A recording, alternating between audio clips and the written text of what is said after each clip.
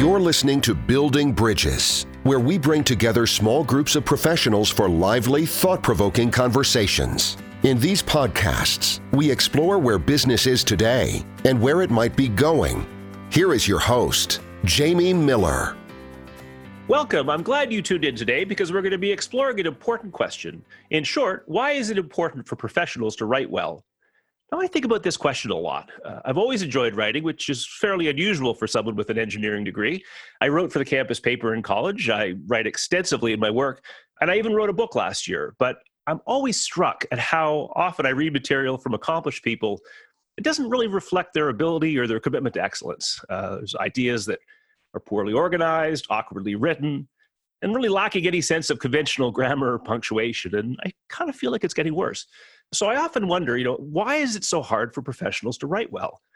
And do we judge each other, unconsciously even, based on the quality of a person's writing? Now, to dig into these questions and more, I'm joined today by three terrific guests, Jeff Bradford, Laura Brown, and Ryan Craig. Now, Jeff started his career in journalism before shifting to public relations and advertising about 30 years ago. He wound up at the top of two well-respected agencies before starting his own, called the Bradford Group. In January of 2019, Jeff wrote an article for Forbes, which caught my eye. It was called, "Why Writing Ability is the Most Important Skill in Business and How to Acquire It." So, Jeff, we're glad to have you here. Thank you. Laura is both a writer and a writing coach. She's the author of two best-selling books, How to Write Anything, A Complete Guide, and The Only Business Writing Book You'll Ever Need. Laura has extensive firsthand experience writing white papers, case studies, articles, and web content. She's also worked as a ghostwriter and collaborator on a wide variety of business books. So, Laura, we're glad to have you here as well. Happy to be here. Great. And last but not least, Ryan is co-founder and managing director of University Ventures, which is reimagining the future of higher education and creating new pathways from education to employment. I'm personally a fan of Ryan's biweekly newsletter called The Gap Letter, and his articles appear regularly in publications like Forbes, TechCrunch, Inside Higher Education, and Fortune. Ryan has written two books, College Disrupted, The Great Unbundling of Higher Education, and A New You, Faster plus Cheaper Alternatives to College. So, Ryan, great to have you here as well. Great to be here with all of you. Thank you. So Simon Sinek says we should start with why. So I'm going to start with you, Jeff. Why does this topic matter to you? Well, it's how I make my living. For one, I'm a professional writer, so it matters to me on a very basic level. I also think that good writing is fundamentally just good thinking. And it's just basically organizing your thoughts in a sequential way that makes sense and then saying it succinctly and clearly. And I think if we had more of that, we would probably have less of the storm and drang we have today throughout this country. Okay, great. Thank you. It's lots to unpack there. Laura, how about you? Why is this topic about writing for professionals important to you? I see a lot of people in my sort of day-to-day work who are not meeting their potential because they can't write. And I was a teacher before I became sort of a business writer and business writing coach. And it sort of breaks my heart that I see people who are smart and talented and have good connections and have good skills who aren't able to express themselves. So that's one reason that it's important to me. I really, I like to support people in meeting their goals. And it frustrates me when I see that they lack very basic skills that they could acquire easily and have greater success in their careers. Terrific. Thanks. And Ryan, how about you? Why is this an important topic for you? Well, I think perhaps in my lifetime, it's never been clearer than it is today that our countries need dramatic change in a number of directions. And change happens through new ideas. And writing is how we communicate new ideas. If we're not able to succinctly communicate what those ideas are in a written format, they probably won't carry the day. And so to us, and as we think about reforming our little area of the world, sort of higher education, workforce development, human capital, it's super important to us to be able to communicate clearly in writing. Thank you, Ryan. That makes a lot of sense. And it actually makes me wonder, we're sort of, I think, assuming here that we're talking about business writing. Everybody learns to write at school, right? You go to school as a kid, you learn to write essays. In some cases, they teach you creative writing. And then you get into the workforce and you have to write maybe in a different way. And I guess one of my questions before we even talk about, the nature of the problem such as it is, how is business writing, writing in the professional world, how is that different from, quote, regular writing that we might learn in school? And how is it different? I don't think it's any different at all. I think it's exactly the same. I think good writing is good writing. I'd kind of like to challenge the premise that everybody learns to write in school. Yeah, that's a good point. I think in a lot of cases, people aren't learning to write in school. And I think Jeff is right. The good writing is good writing. And if people really were learning to write in school, they would be able to transfer those skills to the workplace. When you say regular writing, I guess there are lots of different regular forms of writing, and each has its own requirements. I think what happens when you maybe make the transition from college to working in business, you're having to write a lot faster. There's always time pressure. There's often a potential for like a clear and immediate outcome from the writing that you do. And I think that business writing is a lot more interactive than the kind of writing that you tend to do in school, or say if you're writing an editorial for the New York Times or something like that. It is a very back and forth kind of form of communication that I think people are not prepared for when they enter the workforce. That's interesting. Versus writing in school, where if you're writing an essay, let's say, you kind of squirrel away for 3 weeks working on the essay, and then you turn it in and you get feedback from the professor, and that's about it.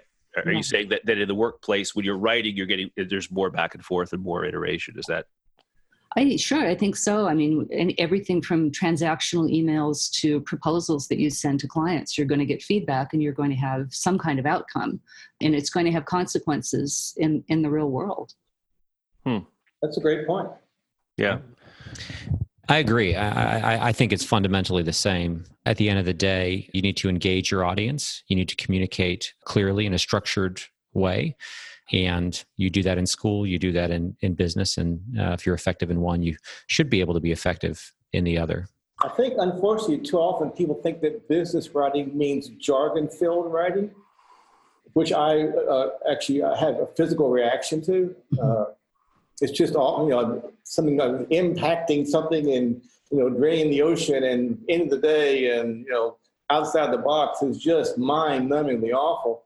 And it has nothing to do with thinking or original thought.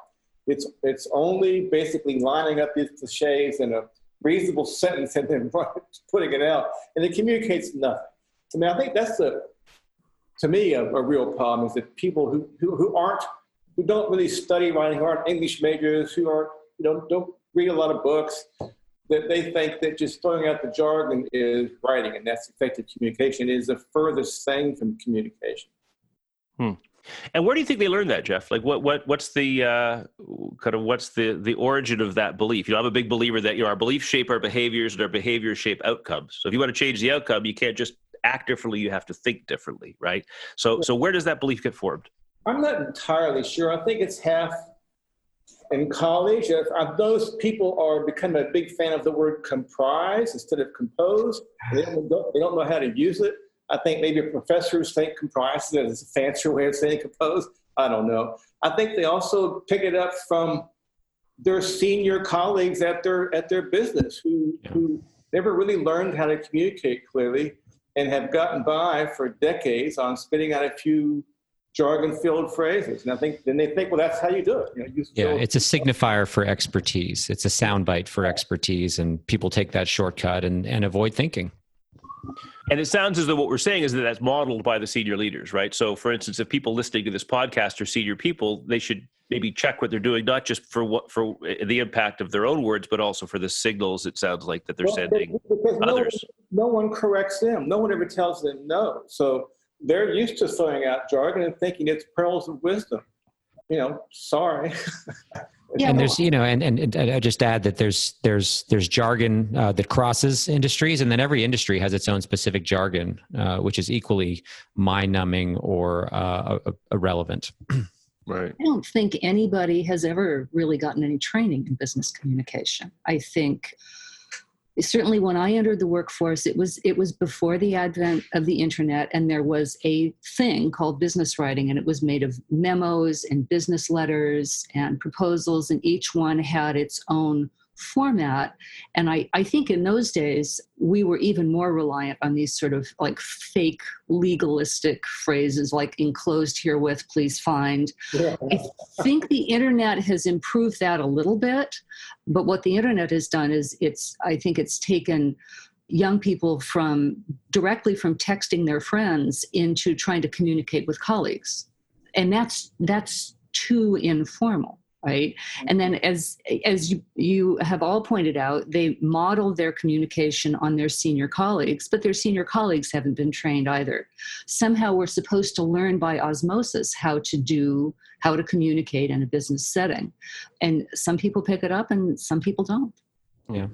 What comes to mind is I have a colleague or former colleague who phrases every request as kindly please provide. Oh, wow. And the guy could not be a bigger jerk. And he just undermines. And I think there's that level of sort of thoughtless insincerity pervades business writing.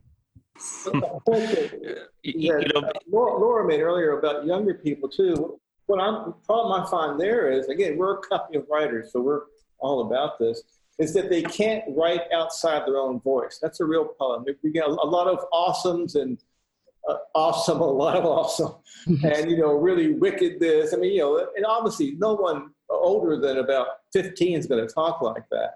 And so that's one of the things we have to train out of them is speak like the person that you're writing for. So we do a lot of ghostwriting, and this 55-year-old executive is not going to use the word awesome a lot, or wicked, or that sort of thing.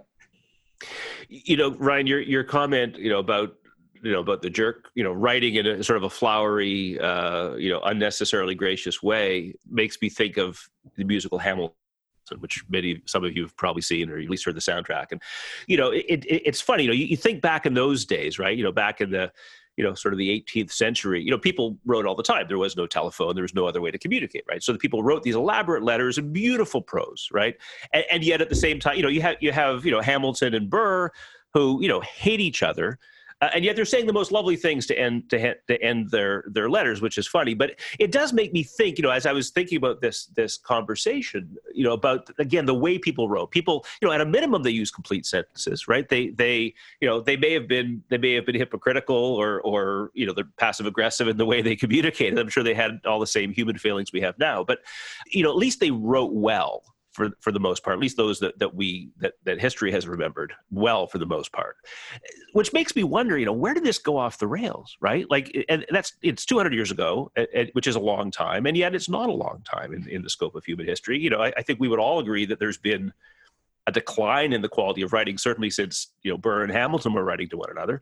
Why? Why is this happening? And is it still getting worse? Right? On the positive side, I mean, we have to look at the big picture, which is that back then only a very small number of elites received education, and today we're trying to educate the entire population. So it would be shocking if the average level of writing did not decline.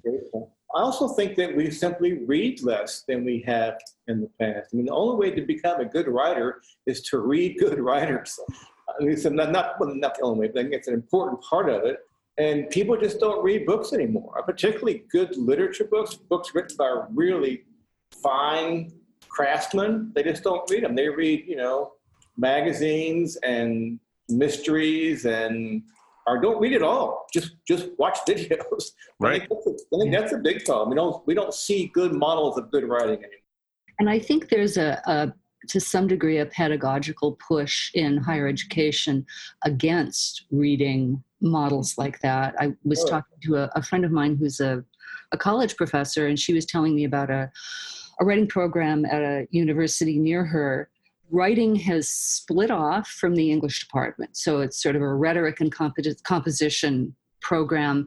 And their policy is not to have students read sources written by other people. Students read only each other's writing.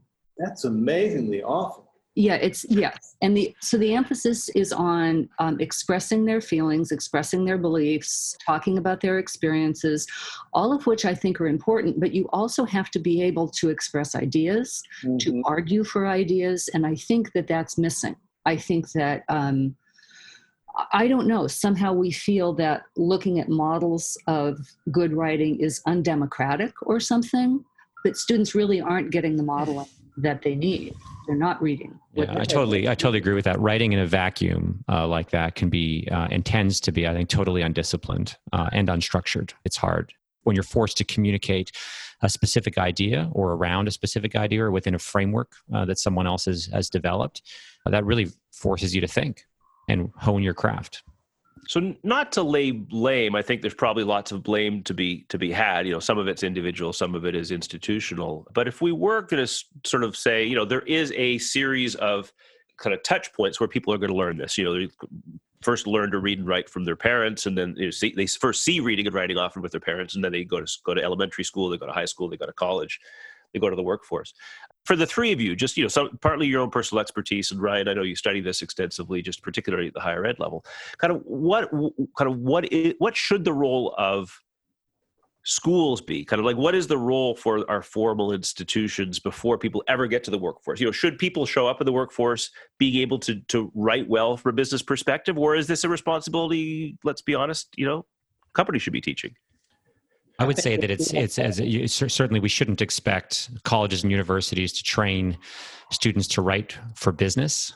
I think that most colleges and universities really don't understand what business is or does, or what writing for business would entail. That's not their function. But I think what I would say, following on the last comment, is that we need to train for writing in context. We should be writing in every course. We should be writing in science and engineering and mathematics courses. We should be writing across the social sciences and humanities. We should be writing in literature and reading and responding and addressing those ideas. And if you can do that, if you can write responsively in a given context, within a given framework, then that's exactly what business is looking for. They want someone who can think and communicate coherently in a structured way in writing.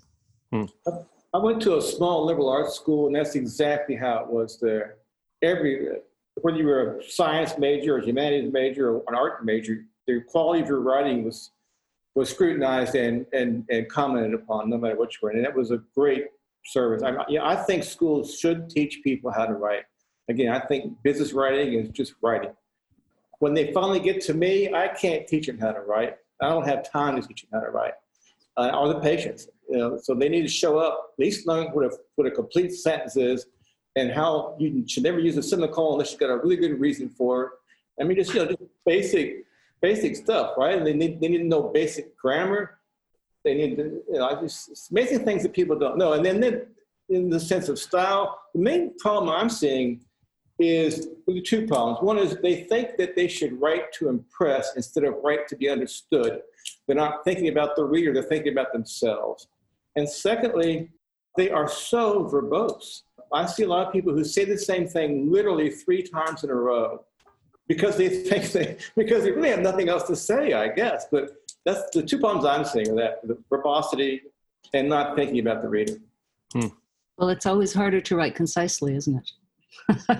Yes. And Laura, I think that was one of the big themes I took away from your book, your most recent book as well, right? Which is to write with the interests of the reader in mind, which sounds obvious, and yet for some reason it's often forgotten.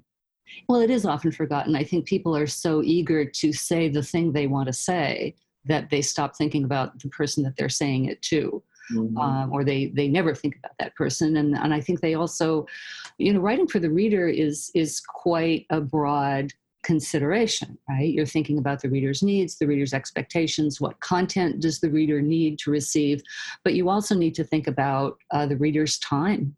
And does the reader really have to plow through all of this incoherent prose to figure out what you're trying to say? So if you think about your reader, you can clean up quite a lot about your writing. I just did want to respond to the question that you posed earlier about what is the responsibility of schools and colleges and universities. I agree that they're not responsible for teaching business writing. I agree that they don't really understand what business writing is. One of the, I have written a couple of books about business writing, and in the course of writing those book proposals, I had to review the competing books that were out there on the market. An awful lot of them are written by English professors who haven't ever worked in an office. So some of the instruction that you're getting is really not very good. It's not up to date. But schools and universities should be producing people who can write coherent sentences, who know what sentences are. I've done an awful lot of coaching with people who don't really kind of exactly know what a sentence is, and forget a paragraph. They don't know what a paragraph is. Mm. And just working on the mechanics of how to use the language to express your ideas is something that should really, really be drilled into people. I don't work in higher education anymore, so I don't fully understand all the forces that have led us to the point where we are now, but we really need to get back to really drilling people in basic skills. Yeah, I would say, I mean, if you think about the critiques we're offering here, many of them would be resolved if every American and Canadian had just simply mastered the basic 5-paragraph essay that you learn in 3rd grade, right? What's the argument you're trying to make? What are 3 examples and conclusion, right? Make a coherent argument. And I can't help but thinking that, look, we hear a lot, and again, we focus on sort of higher education and the skills gaps that we're seeing, and the disjunction between what employers are looking for and what our current education ecosystem is providing. And writing is certainly a gap that we see, but it's not the only gap. There are lots of other gaps that we see in terms of core skills, cognitive skills, critical thinking skills, problem-solving skills, technical skills, soft skills that employers complain about that they're not seeing. So, this may be part and parcel of a broader breakdown of our education system. And you have to look at how public schools are operating today, who's teaching in public schools, who's attracted to teaching, all the barriers to entering the teaching profession if you didn't already take those teaching courses in college. It's not an easy path to take and to get into teaching. And the fact that, education majors, for the most part, if you look at who majors in education, and apologies if anyone here was an education major, but education majors are overrepresented by the bottom third of college classes. And it's a function of the fact that we don't value education and K-12 teaching in this country, and we don't compensate nearly well enough. And you have to look at for America. I mean, the people who weren't pedagogically trained turn out to be great teachers. Mm-hmm. Yeah, but they don't last in school districts typically. After a few years, they're gone and they're doing something else. Right. And we're also now at the point, I think, of drawing from a pool of people who have been through school after we've had this problem with writing training failing, right? So you have a 3rd grade teacher who really doesn't know how to write. So she or he can't really support the students. Exactly. Yeah, I just kept thinking throughout this conversation, how many of us have had teachers who we would really say they are very strong writers. And, for me, it's maybe, you can count them on 2 hands. So I went to a really lousy public school, and then I went to a pretty good private college. And I had never written a paper until I went to college, believe it or not. So when I got to college, I had no idea what I was doing. I actually learned I had to take a remedial writing course, and I'm a writer. Right. When I first got there to teach me how to write a term paper. So state public education is just it's horrendous. Right. Yeah, I think if you sort of look at the last 50 years here, I don't think that much has changed. I think, what's kind of surprising is that young people are increasingly communicating in the written form, doing it using technology, and that not only hasn't helped, it may have hurt. Mm-hmm. Right. Well, and Ryan, I'm glad you said that, because that is one of the things I have noticed. Again, not to be dogmatic about this, but it feels to me like, texting where, you never find a capital letter or a piece of punctuation, and social media where you sort of it's meant to be kind of pithy and short, and so forth, and PowerPoint, my God, where you're never trained to write in a complete sentence. You kind of put random bullet points on a page. It feels to me like technology, to your point, has been a part of the problem. I also think that senior people, and again, I have the pleasure of working with a lot of senior people, I almost feel like there's a badge of honor amongst some senior people where they take pride in not and I don't know if anyone would admit this, but I feel like people take pride in not writing complete sentences, right? Because I think they might think that it means they have too much time in their hands, right? I'm so darn busy. I got so much going on.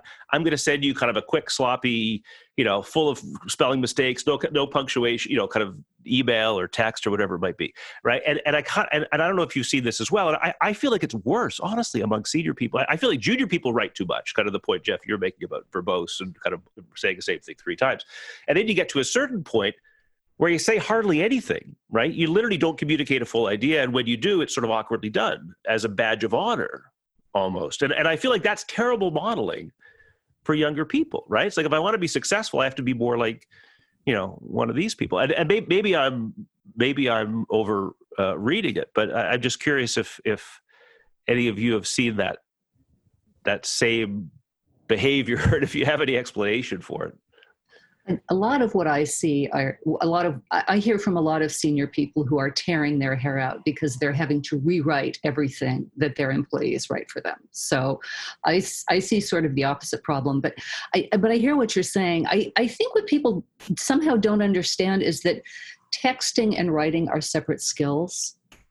And I can certainly send an abbreviated, maybe inarticulate text when I'm in a hurry, but I can also write a paragraph. And I know when you can do each one of those things. And I think that the lines have become really blurred now, and people don't have the core skills that they need to use. Okay, so I'm writing a PowerPoint, I'm just going to write bullet points that each start with a verb, but I can also write in prose, or vertical writing, as some people call it. Well, this has been a fascinating conversation, but unfortunately, we're running out of time for today. When we pick up the conversation for part 2, we'll talk about the connection between writing and thinking, employers' reluctance to teach remedial writing skills, the elements of compelling writing, and the value of regular practice. We'll also discuss websites and other hacks that professionals can use to improve the quality of their writing. As they say on TV, this episode is to be continued. We hope you enjoyed this episode of the Building Bridges podcast and trust the conversation has informed, inspired, and entertained you. If you enjoyed this episode, please share it with a colleague and continue the discussion. To ensure that you never miss an episode, subscribe to the show in your favorite podcast player or visit www.skybridge.associates. Thank you so much for listening. Until next time.